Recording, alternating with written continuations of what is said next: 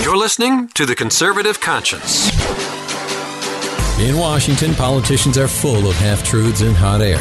The Conservative Conscience is here to help you cut through the rhetoric and noise and explore the politically right way to think about the issues. You'll dive into one of the most insightful conservative minds in America. Conservative Review Senior Editor Daniel Horowitz. Using pure common sense and ignoring the groupthink, Daniel breaks down the major issues in Washington. You are now entering The Conservative Conscience. And welcome back to The Conservative Conscience here at Conservative Review in Blaze Media Land here in Maryland. And it is Thursday. This week has flown by so much. It is February 14th. And you know what that is, Valentine's Day. But for some of us, every day is Valentine's Day. And we are certainly happy to spend so much more time with the missus. I'm just really happy. I made it my business this week not to spend every night on the phone writing, researching, and just like zombieing and just totally ignoring my wife. It's something really to just consider. As you just think about romance and your marriage and everything, it just, in this day and age, it's not just in this field, in so many other fields, really so many professions nowadays, that old picture of everyone eating breakfast together, going out to work, and then coming back, eating dinner together, and just 9 to 5, being out of work, until you come back the next day, is really over with. That era is over with. So it's something to really double down on and strengthen our family ties. Just wanted to start off the show today with something a little different. Some of you may have noticed that throughout the evolution of this show, in recent months, I've been trying to spend more time storytelling, bringing on guests, not just discussing things philosophically and with data and with information, and we're going to continue doing that, but to really just try to bring the essence of what's going on the ground on the immigration issue at the border in our communities, from a drug perspective, from a crime perspective, from a public charge perspective. Obviously, a lot of this is borne out in my recent article on Hidalgo County. It's really our third in a series about Hidalgo County, New Mexico, trying to just tell the story where I quote from the guy who runs the little tiny seven-man team of EMS, and the county commissioner who lived there his whole life. He's a retired teacher, just talking about the way the social services of that tiny county are strained, the healthcare concerns, the criminal problems from the cartels and some of the illegals. And the more I do this, the more I'm taken in by the notion that we are leaving so much on the table as conservatives. The left has the ability to take any event that they believe proves the veracity of their views on a certain policy that, in their estimation, will help them promote a certain policy outcome that they believe logically flows from that event or that narrative, that story. And they have the ability to make that viral, make every news agency talk about it, and make everyone in America know about it, often overstating a certain problem. So, for example, everyone knows we have a major problem with school shootings, so they could promote their gun control agenda. We have so many things that go on in this country every day that if you had a steady drumbeat for weeks and months and years demonstrating the ubiquitous nature of illegal alien DUIs and how they're solely responsible for the drug problem, all the criminal problems, the public charge, the cultural problems, the problems in our hospitals, the problems in our schools, what's being done to our ranchers. The stories about how the cartels literally not just run our border, but have operations on our interior. And how we have ranchers that are now scared to even report crimes because they believe they are being surveilled by cartels on our side of the border. I can go on and on, all of the things that I'm very proud that we've been able to build here at the Conservative Conscience. But I'm just one voice. And what I'm noticing more and more is that we just don't have the resources. We just don't have enough people giving over these stories.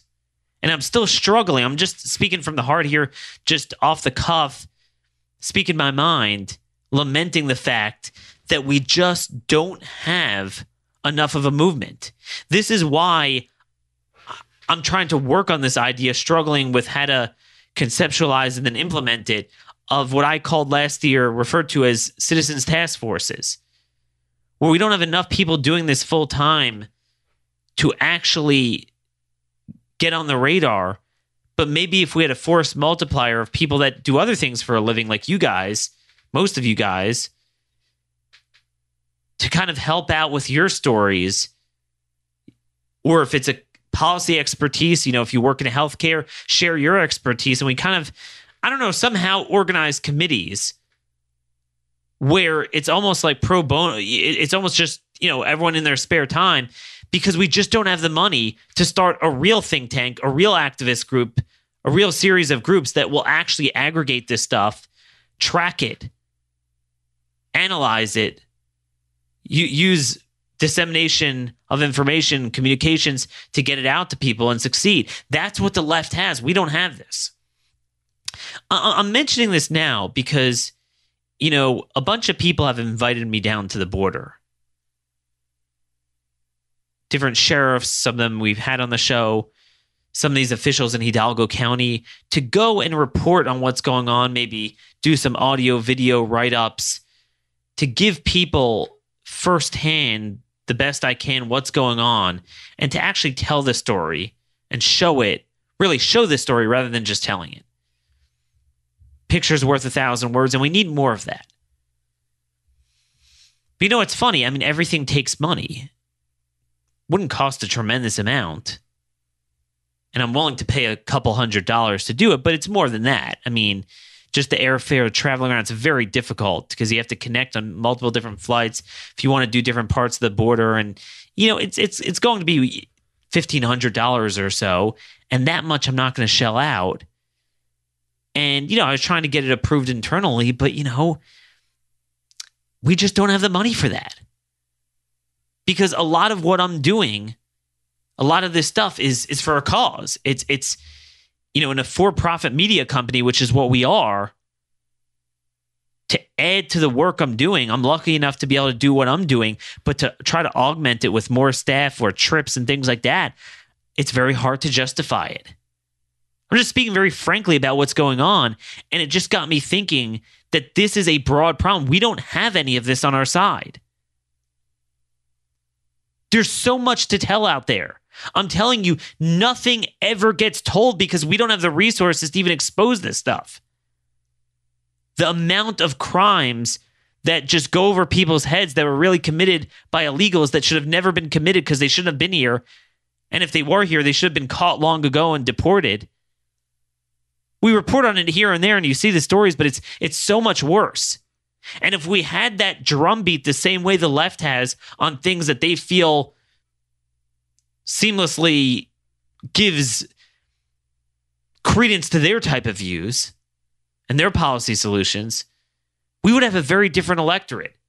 You wouldn't even be able to have a media or a Democrat elected official that could say, oh, there's no problem at our border. There's no crisis, nothing to see, nothing unusual, nothing worse than it's been.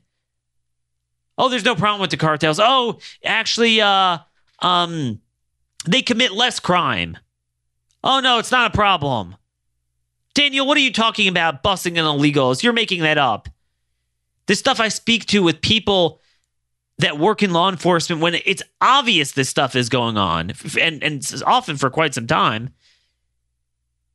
But it's not obvious if you go for an entire generation without having a critical mass of money behind doing this. You need an organization. We really don't have that. The left has a seamless pipeline where they control the law schools.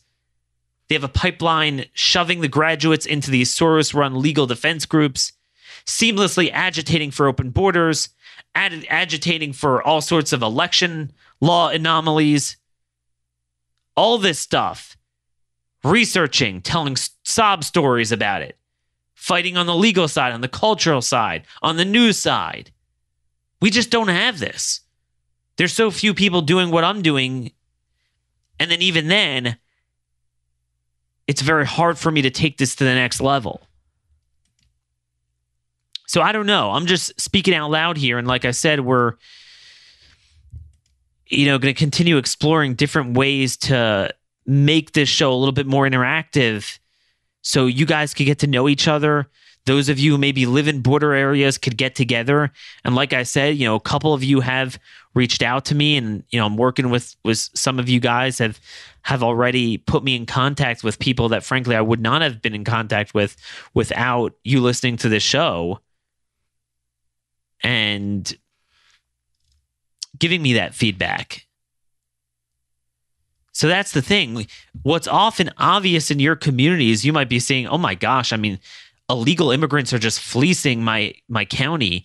And if people would only know this, the story would only get out. It's not evident enough. There aren't very many people who are going to pick it up. There's a handful of people that cover this beat. Paul Bedard of Washington Examiner, Stephen Dinan of Washington Times. You got the folks at Breitbart Texas under Brandon Darby's team. God bless them. Great guys. Not many. And we don't have the resources. And then the other thing is, the people who have the most information and intelligence on what is going on is the federal government. And even under the Trump administration, nothing has changed in terms of their public affairs offices. They will not work with us. You'll see the New Mexico piece. Nobody has done what I've done. And look, it's an opinion piece, but there's a lot of meat in there, and it's my third article on it. No one else is going to be as emphatic in telling the story that CBP does put out in their press releases, how the agents are being overwhelmed and the cartels are exploiting that, and all the effects, just vividly painting the picture of what that looks like. I tried to show it with you with this 6-hour trip that the local EMS and Border Patrol have to make because of the lack of resources, and how that both drains the county resources and the Border Patrol, takes them off the field, and what the cartels can do with that. I have a lot more to talk about. And I wanted to get comment from a CBP guy. And I reached out to them, and they said, when's your deadline? And I said, today at noon or yesterday at noon. And of course, I never heard from them again. The Obama administration, they worked hand in glove with the left-wing media. Anything that would help their narrative, they got out. Some of you might remember Ben Rhodes, who was basically the PR guy at the National Security Agency. And I'm sorry, the NSC, National Security Committee. And he just had the media eating out of his hands. I'm saying I should be able to have Border Patrol recognize that I'm pretty much, if not the most prolific, among the most prolific writers and certainly speakers and show hosts on the multifaceted issues relating to all areas of immigration and the border, and how they should take me by hand and give me tours so I could get out that message. It's just dumb. This is what Todd Bensman spoke about when we had him on the show. He's the foremost expert I know on just the one sphere of this issue, the Middle Easterners, special interest aliens coming in through the border, and how much he knows about that. And he's like, why isn't the government getting this out?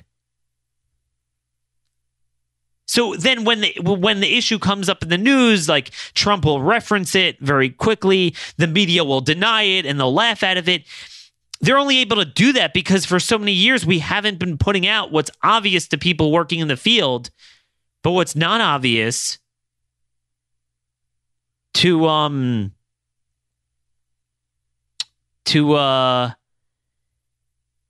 just what's going on here. It's not obvious to most other people. You have to show it. You have to show it over time. This is the most obvious thing. It's what Jason Jones always talks about when we had him on the show twice, that the government doesn't track or report on the data. That's how they're able to say, oh, no, they don't commit a lot of crime. It's like, are you kidding me? It's like anyone in law enforcement, DA, ICE, sheriffs all over, do illegal aliens, are they the type to commit a greater share of crime? It's like, we arrest them every second we see them on the streets. As one D agent told me, I can't remember the last time we did a major drug bust and it wasn't, full of illegal aliens. They're all Mexican nationals, as he said. It doesn't get out. I mean, this is how we can go for several years now, talking about an opioid crisis of healthcare and prescriptions and pharmacology, when it's all an illicit drug problem coming from Mexican cartels because of the lack of interior enforcement, because of the lack of border enforcement, because of the family units, because of the unaccompanied alien teenagers in particular. The nexus of all these problems we've spent hours together talking about. It's obvious to me now, but even to me, some of this stuff was new to me this year. Certain principles I've known about for 15, 20 years in politics. Certain things I've learned about recently. I didn't know much about drugs until last year. So certainly to other people, they still don't know about it. Even members of Congress are beginning to use some of my terminology, some of the Freedom Caucus members, and I'm glad it's getting out there now. But this wasn't obvious to a lot of people. It's because all of the stories, it's never one or two stories here or there, but it's the amalgamation of multiple narratives and anecdotes and the cumulative buildup that makes it that every American has kind of a ubiquitous sense in his consciousness that this is what's going on. Oh, there's just a rash of school shootings. They should know there's a rash. Everyone should know that there is a crisis, for example, just to pick one thing, of illegal alien drunk drivers. It's obvious to anyone who follows that. But how much of this gets out there? It all gets back to the original sin, which is money, which is something we just don't have in this movement, particularly on issues related to the big S's: sovereignty, security, civil society. Systemic government reforms. It's another S word for you there. All things that are of vital importance to the foundation of everything we deal with. But there's no money behind any of that stuff. It's too abstract. All the money is on the other side. Follow the money. Screw the ranchers. Who are they? When you have all these ethnic front groups, big business, cultural institutions all getting together, they're left behind. So I'm just kind of lamenting here. I'm trying to find more ways to be a voice for those people. I'm not just here to collect a paycheck and go home, although it would be nice to spend more time with family rather than, obsessing about some of this stuff. But, I really want to make a difference. And again, we're going to talk about ways together we can make a difference. That's, like I said, my New Year's resolution. Don't hold me to it. It's still only February. We're going to try to make this work. But let's get on to some of the news of the day. And I'm sorry for just taking up extra time on this thing, but I think it was important just because it does tie into what we're going to talk about in the news of the day. So obviously, a lot of you are seeing my Twitter rants throughout the morning. It's around midday now that I'm recording this, so this is very fluid. We have this insane prohibition on building the wall, omnibus, amnesty, catch and release, pile of Shatufsky, crap hole bill that was released very late at night by both Republicans and Democrats. And Trump has been signaling that he's not happy, but his White House was calling yesterday, calling Hannity, calling Lou Dobbs, begging them to support this. Now, everything we talked about conservatives not having the resources and focus to make the policy case is the same thing with politics. This has been the story of this administration. We have a president who has a certain desire or potential in him to do the right thing more than a lot of other Republicans we've seen come along in many, many years, despite his personal flaws. But at the same time, because of his personal flaws, he's all over the place, could say one thing, could call for the death penalty for drug traffickers, and then let them out of jail or sign a bill letting them out of jail the next day, just because he's just, I was about to say nuance is lost on him, but it's not nuance. I mean, blatant things are lost on him. Details are not his thing. Everyone will agree to that. He has horrible staff, led first and foremost by his son-in-law and daughter. He has all these Koch people in his administration, particularly in the policy shop, in the legislative shop, that deals with this. And they're the ones that should be highlighting for the president what's wrong, and instead, they're trying to strong-arm conservatives to voice support for this. So, the amazing thing here, and again, it could be by the time you listen to this, the president will have gotten the message. But as of now, the White House was pressuring conservatives to support it. So we are literally, I always hate recording when things are fluid, but we're going to talk about the things that we can anyway that won't become obsolete. I don't want to waste your time. The details of the bill, we're going to have 2 articles out today, one on the immigration details of the bill, and then another just on the forgotten part, which is the spending levels of the rest of the bill. We're not even focusing on that. Record debt. But I've been warning you until now for 2 years, the proper course of action and the failures. I want to cite for you, and I'm going to link to this in show notes, a New York Times article from yesterday. Trump puts best face on border deal as aides try to assuage an angry right. So first of all, you see the usefulness of Lou Dobbs and Hannity, unlike Rush, by the way, but at least those finally trying to prod the president in the right direction. And you see the importance.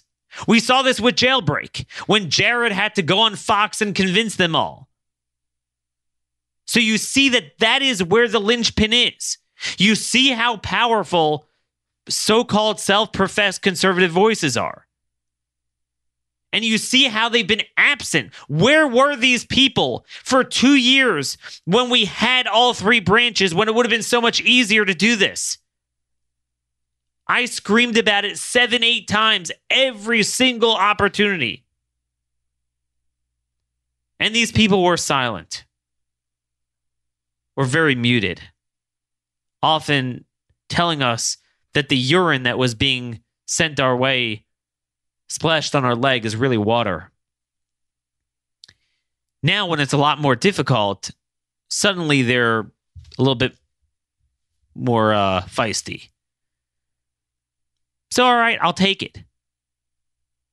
But still, they still don't have the guts to call for the resignation of Jared Kushner, who orchestrated this entire failed strategy, for the resignation of DiStefano, who is a former Boehner aide, who heads the legislative shop after the previous Koch guy left.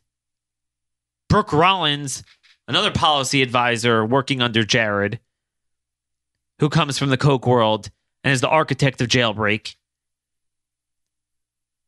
They need to be stronger. I'm glad Laura Ingraham is emphatically opposing this. I mean, you would think someone who spent her entire career on the immigration issue, yeah, of course.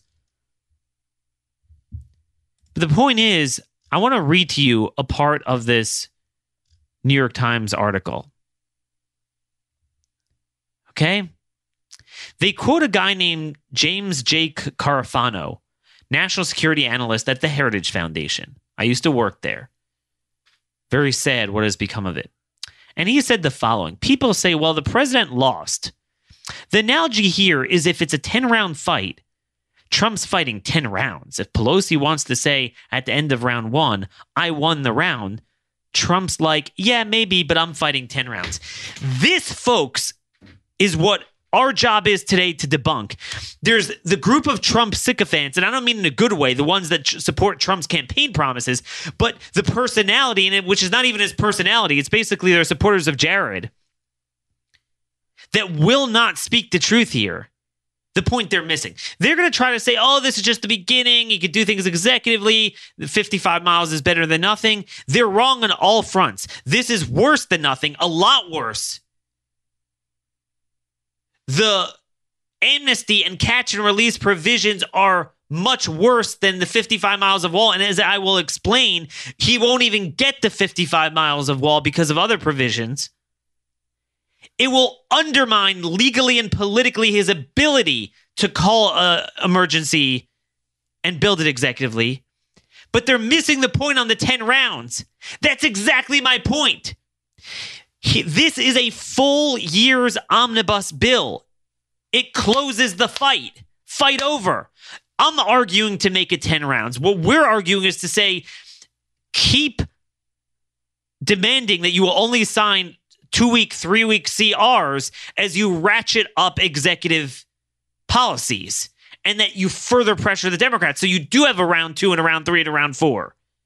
They're precluding that by ending it for the entire fiscal year. That's the point a lot of people are missing. There's one thing if you had this bill, these provisions ensconced in a 3-week CR.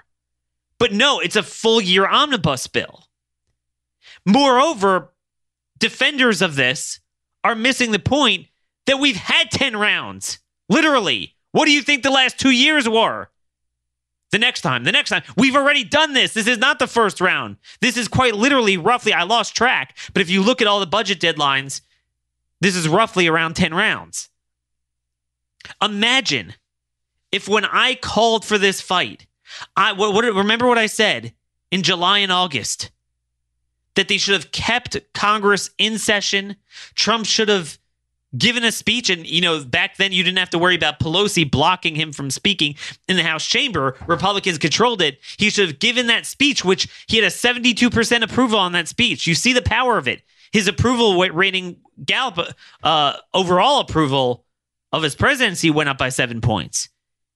Imagine if he would have given that in August, made these demands, had the government shut down, and then McConnell would have been on the hot seat because he says he hates shutdowns, but it would be all on him refusing to modify the filibuster. Now, even if you modify it, it won't help because Democrats control the House. Now, look, in my view, if you have a party that's properly messaging this and constantly in the Senate forcing Democrats to take votes on the El Chapo bill, to take votes on the cartels and sanctuary cities and criminal aliens, I think you could possibly win it even with Democrats in control. But they wouldn't do this even with Republicans in control. So, before we get to today, we cannot let them off the hook. Trump, his advisors, and frankly, these so-called conservative voices. We don't have a conservative movement consistently building a narrative and exposing the truth on anything policy-wise in politics. And that is why we are where we are today. So that's the first thing. Now let's go through the bill.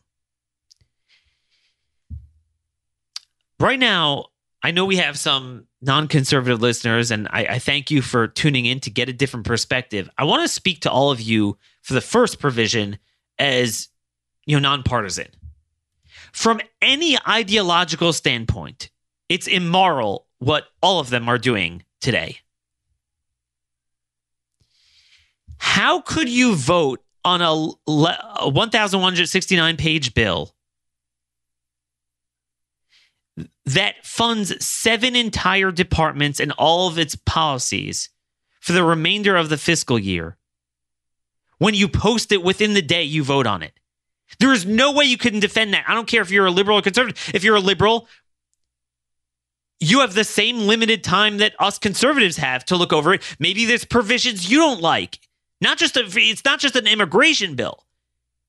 DHS is one department. It's 7 departments. Maybe there's things you don't like about it. You're not going to know. This stuff is written in vague, unassuming language, pursuant to statute provision of it doesn't say straight out, Trump can't build the wall in these circumstances, or many other provisions.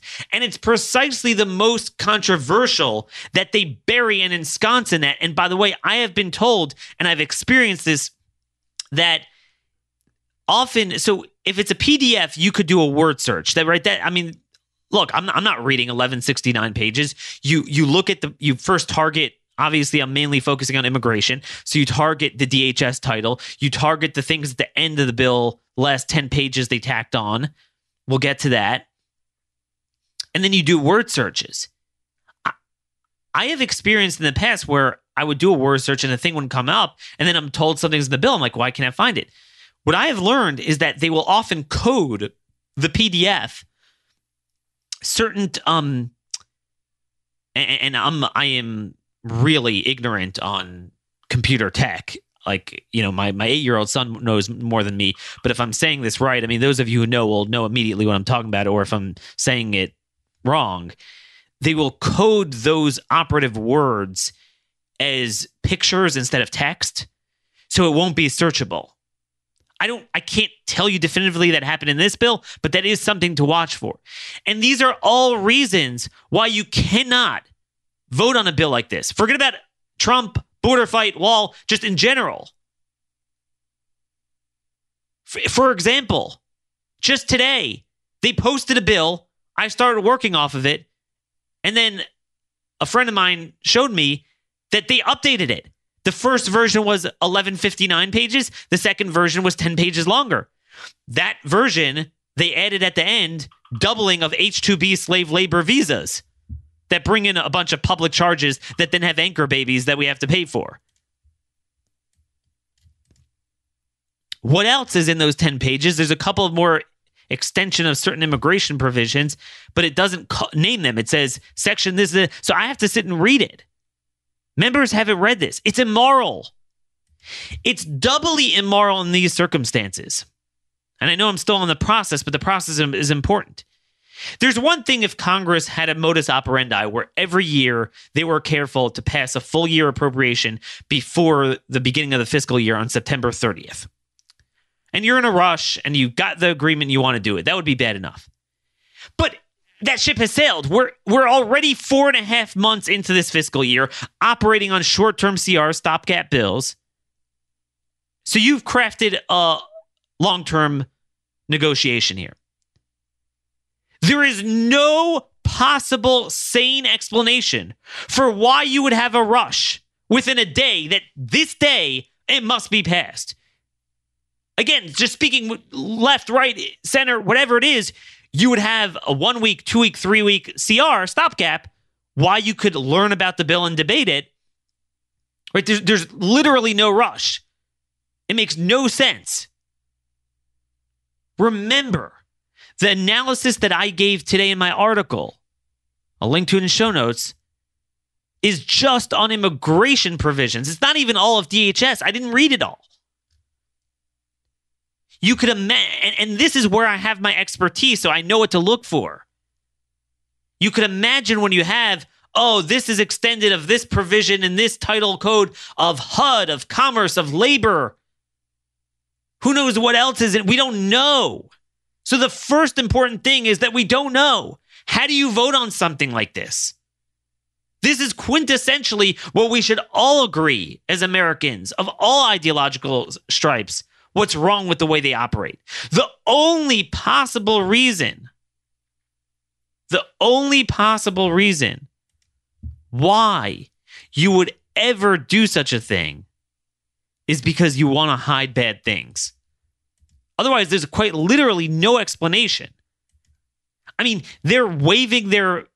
You would think Democrats would want to keep their 72-hour rule a little better than Republicans did just the first time. No. The first opportunity, they're violating it. They have a busy day because the Senate's voting on the Attorney General nomination, which is a pretty big deal, William Barr. It's a pretty big vote. The House has the funeral of Walter Jones. God bless him, may he rest in peace. Great guy. I didn't agree with him on everything, but he really was a maverick and really was a pioneer in explaining why the Iraq War was wrong. But Steny Hoyer said, we will vote on this. We will waive all the rules.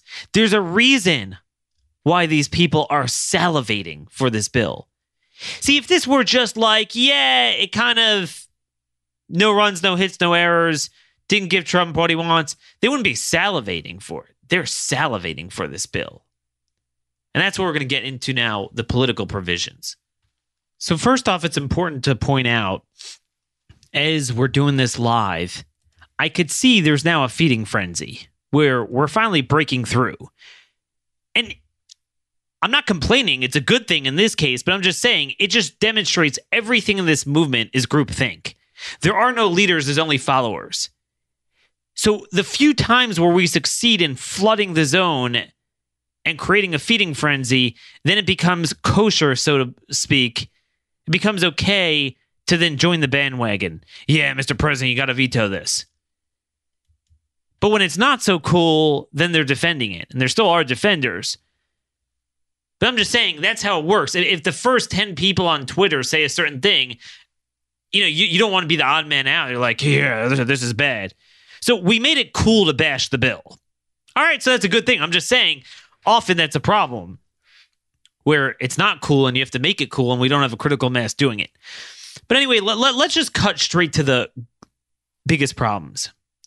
This bill has an enormous amnesty in it. So it's not just a matter of how much wall, even detention beds, some of the parsimonious stuff. The biggest thing is Section 224A of this bill. It is a massive amnesty in the sense that, it would totally categorically grant amnesty to hundreds of thousands of new illegals that were never even pondered directly under the recent amnesty offers. But it is probably the most pernicious form of amnesty that one could ever dream of. It literally speaks to what is engendering the current invasion, and it will create an entirely new wave of an invasion and have the worst cascading effects that are immoral. As you know, commensurate with what the courts say, literally within a couple weeks, not even months, it creates, you see it at the border, it creates an entire new industry and economy from Central America up through the cartels in Mexico to shovel in those very type of people. So it started off in 2014 with the so-called unaccompanied alien children, UACs, the Central American punk teenagers, many of whom are MS-13, or just get roped into it and are very problematic. We've spoken about that a lot. That was the DACA migration. That was the migration where we said, if you are a kid coming here, we will never deport you. And in fact, we're going to grant you executive amnesty. And boom. So a bunch of kids came. Some were even more than 18 years old because they don't have any documentation, so they could lie about it. Predominantly 15 to 20-year-old males from Central America. Need I say more? As regular listeners understand, I've written copious articles on this. This is what spawned single-handedly the massive growth of the transnational gangs over the last couple of years, and connected to that, much of the drug trafficking in many ways. That's what happened with that. Now, it wasn't until later where we had the family units. That was, and really last year, it was, I plotted it on a graph with the apprehension numbers when Judge Sabra said that you come here with a kid, not only is the kid released, but the parents have to be released with the kid. That created an entire economy for coming here with kids, where it's actually to the point where just on Monday, CBP announced. I'm sorry, they didn't announce. Actually, harking back to our opening monologue here, that the administration will not work with conservatives and they give exclusive information to liberals like the Washington Post. The Washington Post reported from an unnamed anonymous CBP source. So that means that they have people leaking stuff to them, but not to people like me who would help their case, that on Monday, we had 1,800 family units come in, a record, all-time record for a single 24-hour period. 58% of all migration now is family units. It's astounding if you understand the history of legal immigration. But it's not really astounding. It's very predictable because it's exactly commensurate with magnets. It's all about our self-immolation. It's all about the courts and the executive policies. So we still have the UACs, but now the big thing is family units. Okay, next step. Now, how do these teenagers come here? How do they come? They don't come on their own. It is... I'm having trouble putting into words to give over to you the depth of perfidy in this provision they put in. We are essentially paying for our own invasion, paying for our own drug deaths, paying for our own cartel deaths, paying for the empowerment of the cartels, paying for the gangs, paying for destroying our schools and hospitals, paying in order to pay hundreds of billions of dollars a year on illegal immigration and anchor babies. So the 2008 Wilberforce anti-trafficking bill says two things. Everyone thinks, oh, if you're a minor coming from Central America, we can't deport you. That is not true. There's more stipulations added to that. If you are a victim of, quote, okay, this is the statute. You are a victim of a severe form of trafficking, and, so two criterion, and you don't have any guardian or relatives present in America. Okay?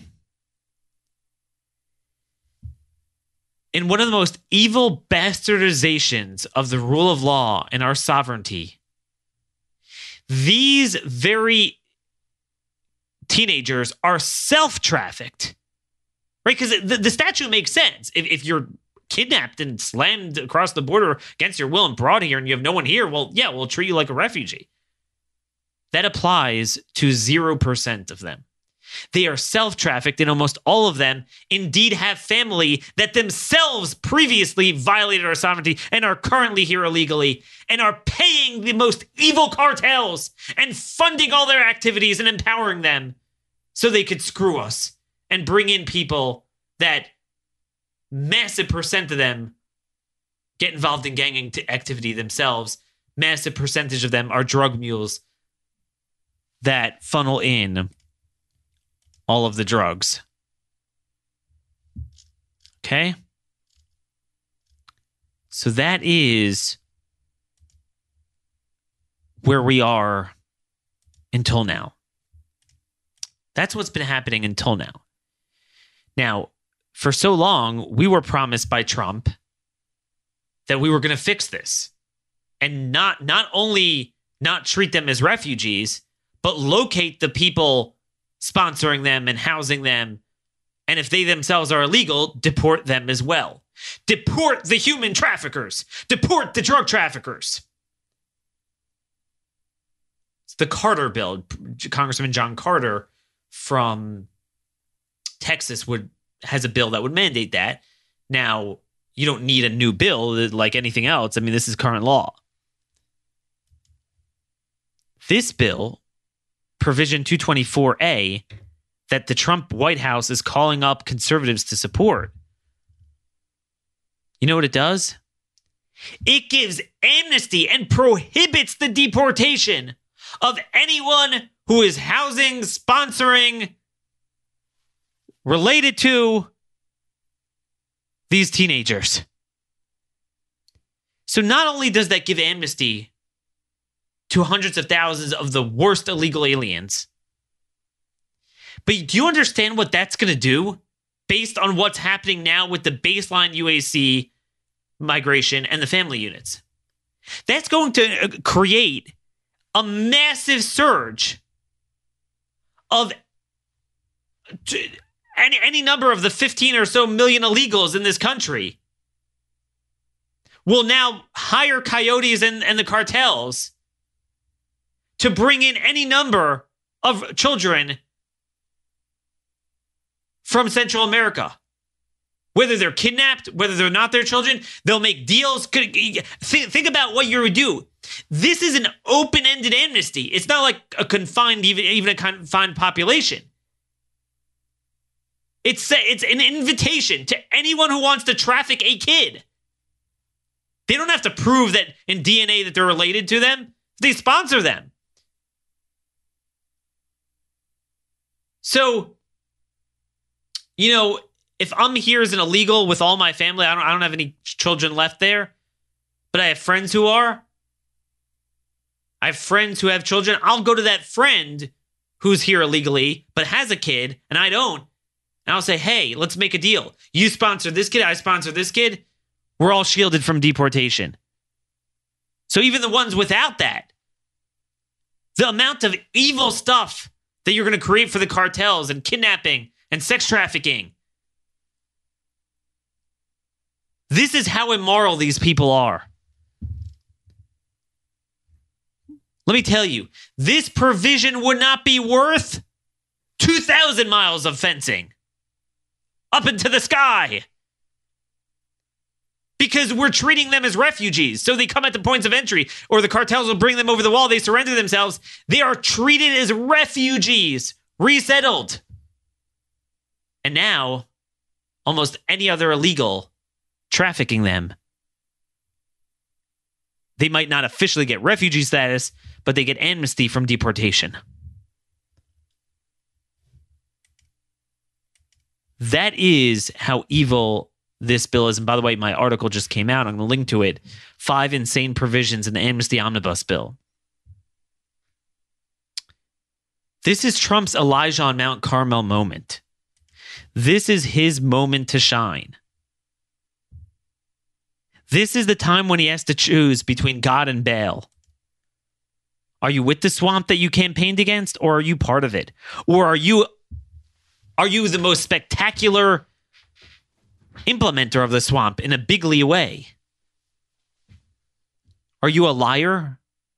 Or do you really care about what you speak about?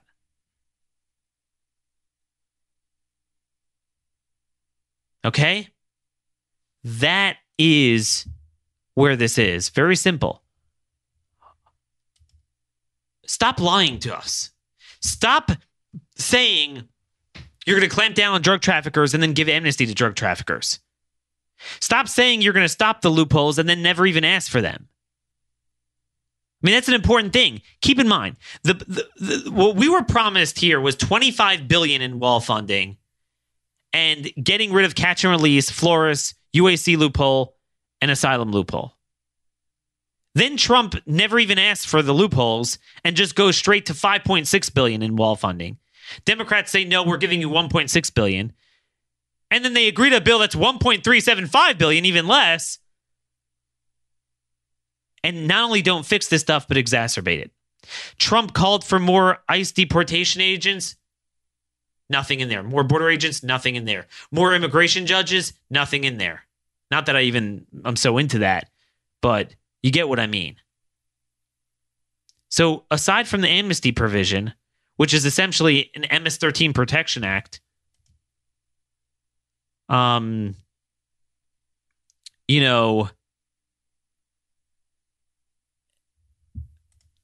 it's unreal. It's even worse. So aside from the amnesty provision, you know what this bill does?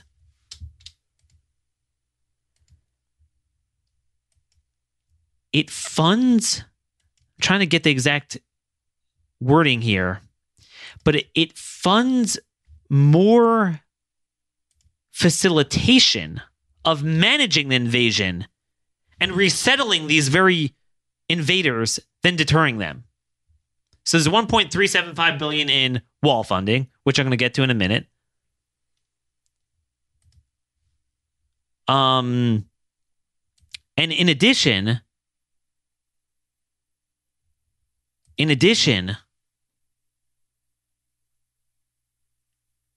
it actually mandates more funding for the parts of ICE that resettle these people. So, for example, lots of different provisions. It has more money and an increase in cap for what's called ATD, Alternatives to Detention Program. This means where they house them in the interior, not at the border, where they're essentially let go. It increases funding for that. As we mentioned before already, this we knew, it has a 17.5% cut in the detention beds, 49,060 to 40,520, when Trump asked for more. And believe me, you're going to need more with this invasion. It offers $3.4 billion for refugee resettlement, a $74 million increase over last year.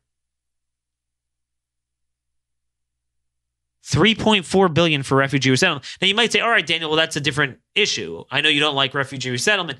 No, when you think of refugee resettlement, you're probably thinking of, the people we bring in from Muslim countries or Congo or Ukraine or whatever. No. I mean, that's part of it. But again, it's the Central Americans are treated under the refugee resettlement program, under the Office of Refugee Resettlement in HHS. That's what's getting funded here in part. It actually increases that. It increases funding, $192 million for improved medical care, transportation, and consumables to better ensure the health and safety of migrants who are temporarily in U.S. custody, ICE custody, which winds up not being temporary. So you see what they're willing to fund. Nothing to deter and everything to manage the invasion. Infant formula, diapers, it's all in there to further encourage. And again, you put all the provisions together that you don't deal with the magnets, you further encourage it. You have the amnesty, and the worst form of amnesty. I hope you guys understand how severe it is. I mean, again, and every second as I'm recording, this comes in even worse. Which proves the point that you need to read it to understand the intricacies and the amalgamation and interplay of multiple provisions together. It's like, it's bad when you have A, but then we have A, B, and C together. It makes A even worse. All sorts of these provisions. As I mentioned, they tack on doubling of low-skilled visas. H-2B, that's just another thing.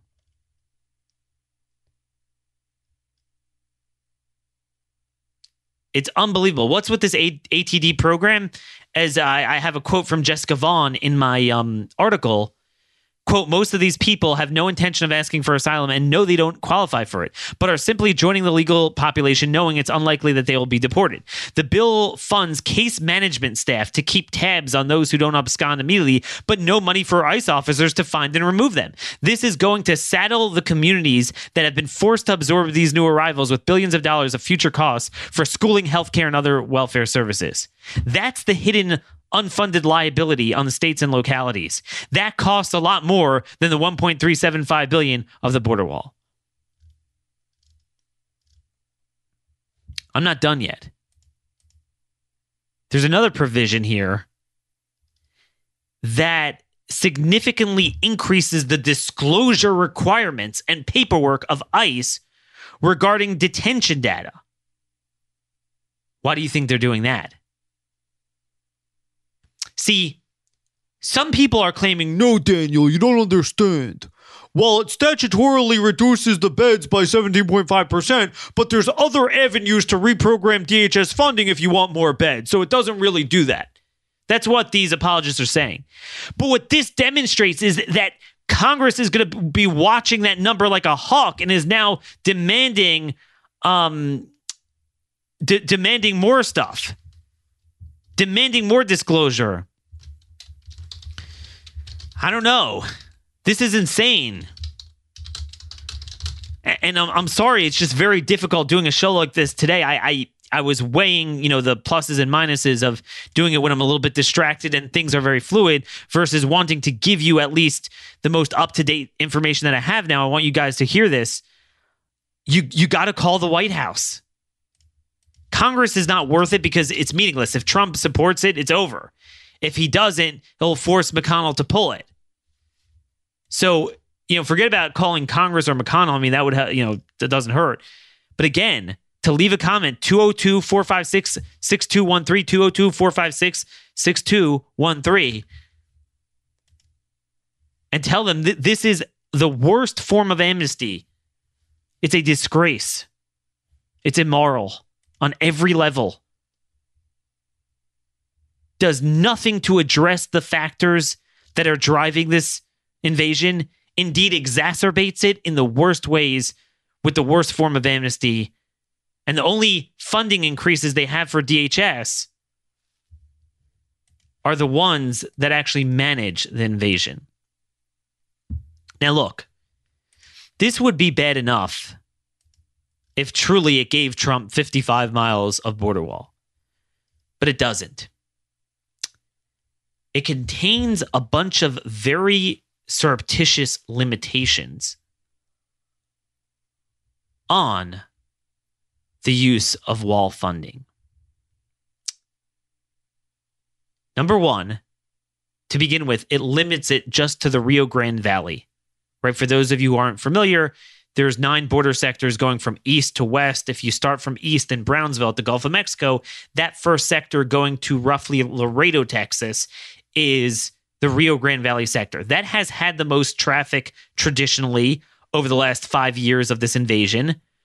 But the biggest increase is in New Mexico, as I've talked about a lot. And I have a feeling that that's going to overtake it because of some of the stepped up enforcement by Texas authorities in the area. So that means that no fencing could be done in New Mexico or anywhere else where we need it. It has to be done in the Rio Grande Valley. Now, I'm going to come back to that in a minute. There's a reason why they put that in.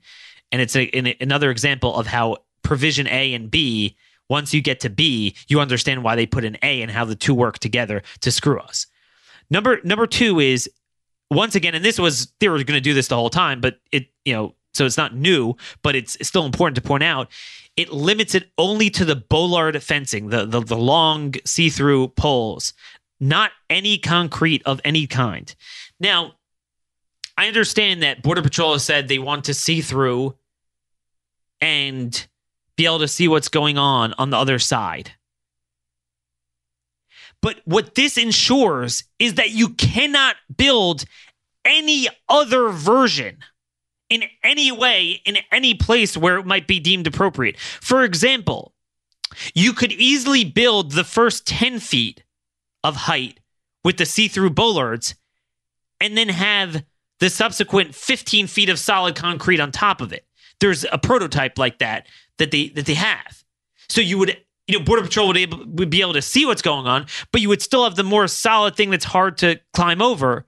And then, for example, like one of the things that I think is you should have barbed wire really electrified, ideally, and put up a bunch of signs warning people about it so they don't get electrocuted.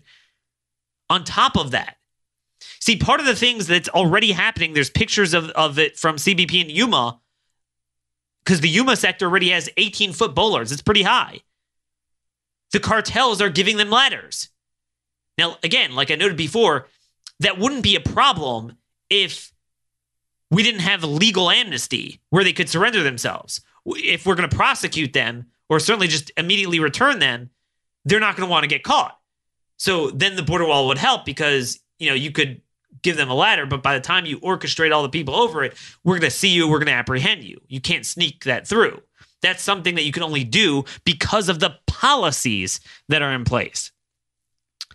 But one of the interesting ways to get around that, now there's always ways the cartels get around, but it make it a lot harder, is if you had, you could get a massive ramp that the cartels could build to reach 25 feet high and get to the peak of the landing point on top, and then they give them the infrastructure to scale it down on the rope or whatever.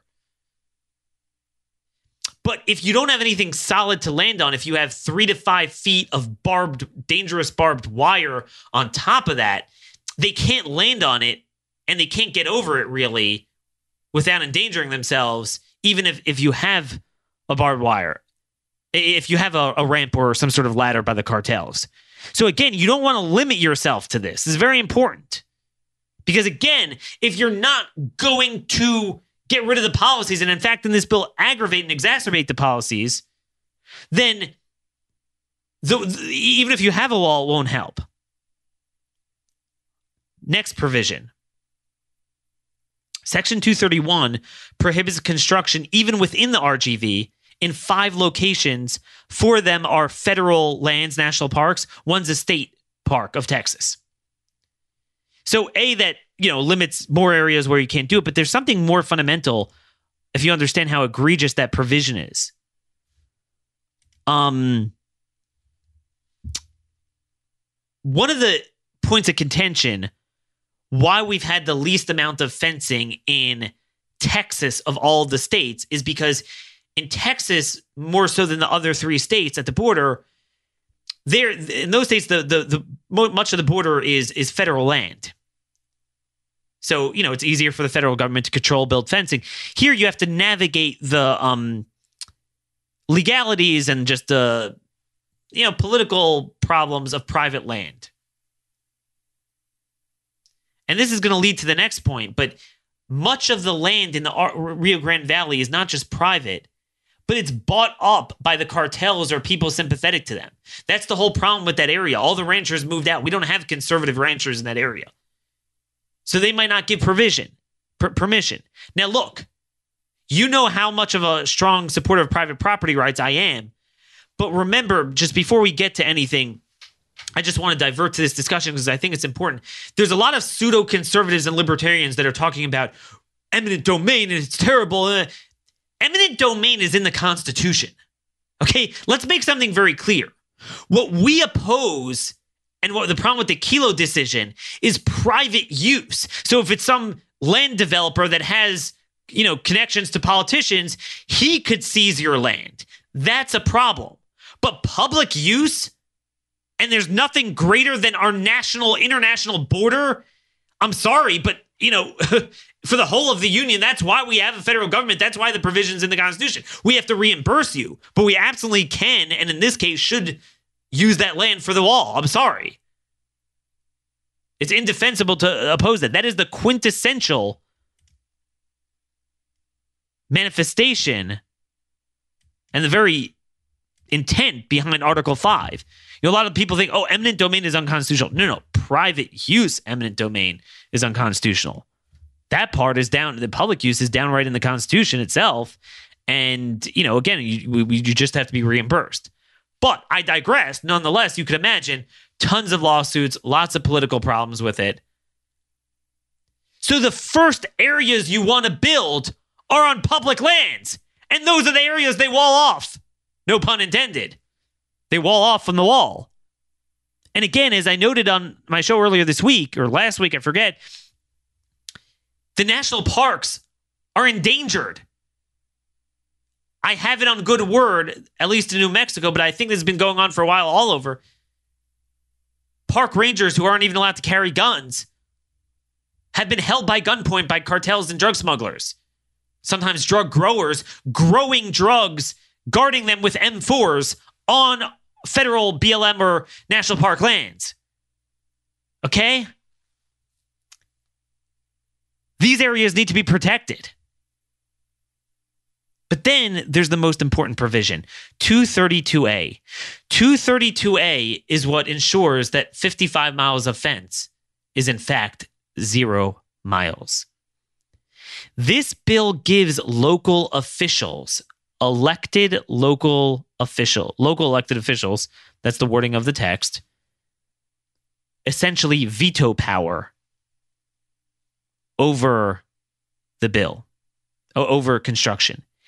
It says that DHS shall confer and seek to reach a mutual agreement regarding the design and alignment of physical barriers within the city with these local officials, quote, prior to the use of any funds made available by this act for construction of physical barriers. So it's any physical barrier. If you wanted to build a Normandy style vehicle barrier, you'd have to confer. It weakens current law. It goes backwards. Meaning, not only does it ensure no miles will be built, it actually goes backwards. This is where they're wrong by saying, well, I understand it's a crab sandwich, but there's nothing Trump can do. 55 miles is better than none. No. It's 0 miles, and it makes it worse, and then all the other amnesty provisions we spoke about notwithstanding. It says that such consultations shall continue until September 30th or until an agreement is reached and may be extended beyond that date by agreement of the parties. And no funds made available in this act shall be used for such construction while consultations are continuing. So it allows these officials to filibuster it. Now you're going to understand the brilliance of what they did. Why did they only limit this to the Rio Grande Valley? The Rio Grande Valley is a blank hole. It is the most liberal part of the country. You have Travis County. Everyone knows Austin, Texas is the most liberal part of Austin, right? That's like 60-25 Hillary over Trump. These counties are 80-18 Hillary. It's de facto Mexico. We spoke about that last week. The politics of it. It's very sinister. The elected officials are bought off by the cartels. They're all in support of this. Not a single elected official supports a wall. They'll kill it. Meaning there's one thing if you allow him to build wall fencing everywhere, so you could say in a place like Cochise or Yuma, Arizona, the local officials will agree. In RGV, that they know this. This is why they did it. It was a brilliant provision. So all of the Beto O'Rourke type of politicians, that's what you have in that area, have de facto veto power.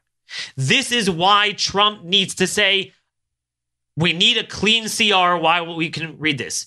Democrats will have no leverage to shut down the government when he offers a clean CR.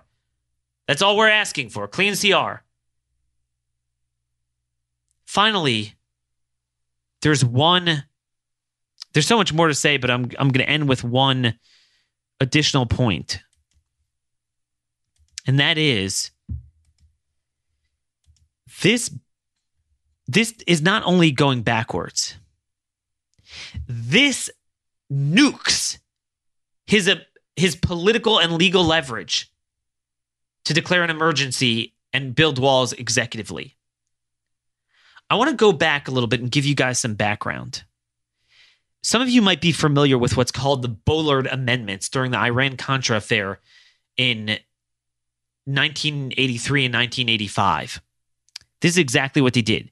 There was a fight between Reagan and Congress. Reagan wanted to stop the communists, the Sandinistas in Nicaragua and fund the Contras to overthrow them. Congress, led by Ted Kennedy and others, Senator Bullard, who was also from Massachusetts at the time, they of course loved the communists, supported them, supported the Soviet Union, and they didn't want this. So you had to fight. And there was a lot of different nuances, like you have with any funding of foreign aid and DOD and State Department funding. There's what you need statute for. There's what you have under existing authority. It gets complicated. There's executive powers. And he was trying to move around. And all right, well, you're not going to allow CIA to do this because the CIA was, caught mining the ports there. And that's what set off the Democrats.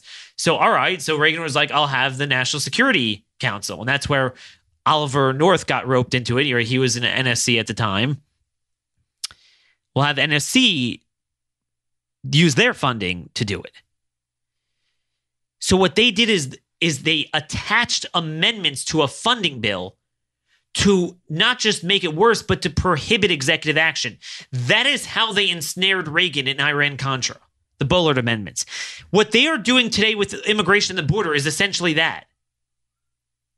They are putting limitations, giving veto power. I don't know what the truth is, but it's enough that they could litigate this in court and say, hey, even if you have executive authority, but this is a new overriding statute that now says that you have to have local authority. All these other limitations, local, conferring with the local officials. It overrides it. In other words, we know that the courts are going to undermine him even when he has legitimate authority. But I'm just telling you, I think even a legitimate court could take a look at this statute and say, hey, this overrides it. I don't know. I have to think about that. I'm not going to tell you categorically it would override the Emergencies Act. But this is why you got to be careful. But moreover, politically, how could Trump make the case that this is emergency and sign a bill like this that totally ignores all of the issues, exacerbates them, and goes for less funding than Democrats signed off last time? Oh, but it's an emergency. No, you say this is unacceptable. We're going to do it. We're going to continue the stopgap for another 3 weeks while we negotiate it. And that's when you pull the trigger on the emergency. So don't tell me, oh, Trump has no other option. I've given an 8-step approach to this. Anyway, a lot going on. I got to run, get back on the helm here, but wanted you guys to have the definitive update here. And we'll be back again tomorrow to discuss this stuff. I need your support in more ways than you guys think. We're going to talk about that at another date, harking back to our opening of the show. I hope this was helpful. God bless y'all. Thanks for listening. This has been another episode of The Conservative Conscience.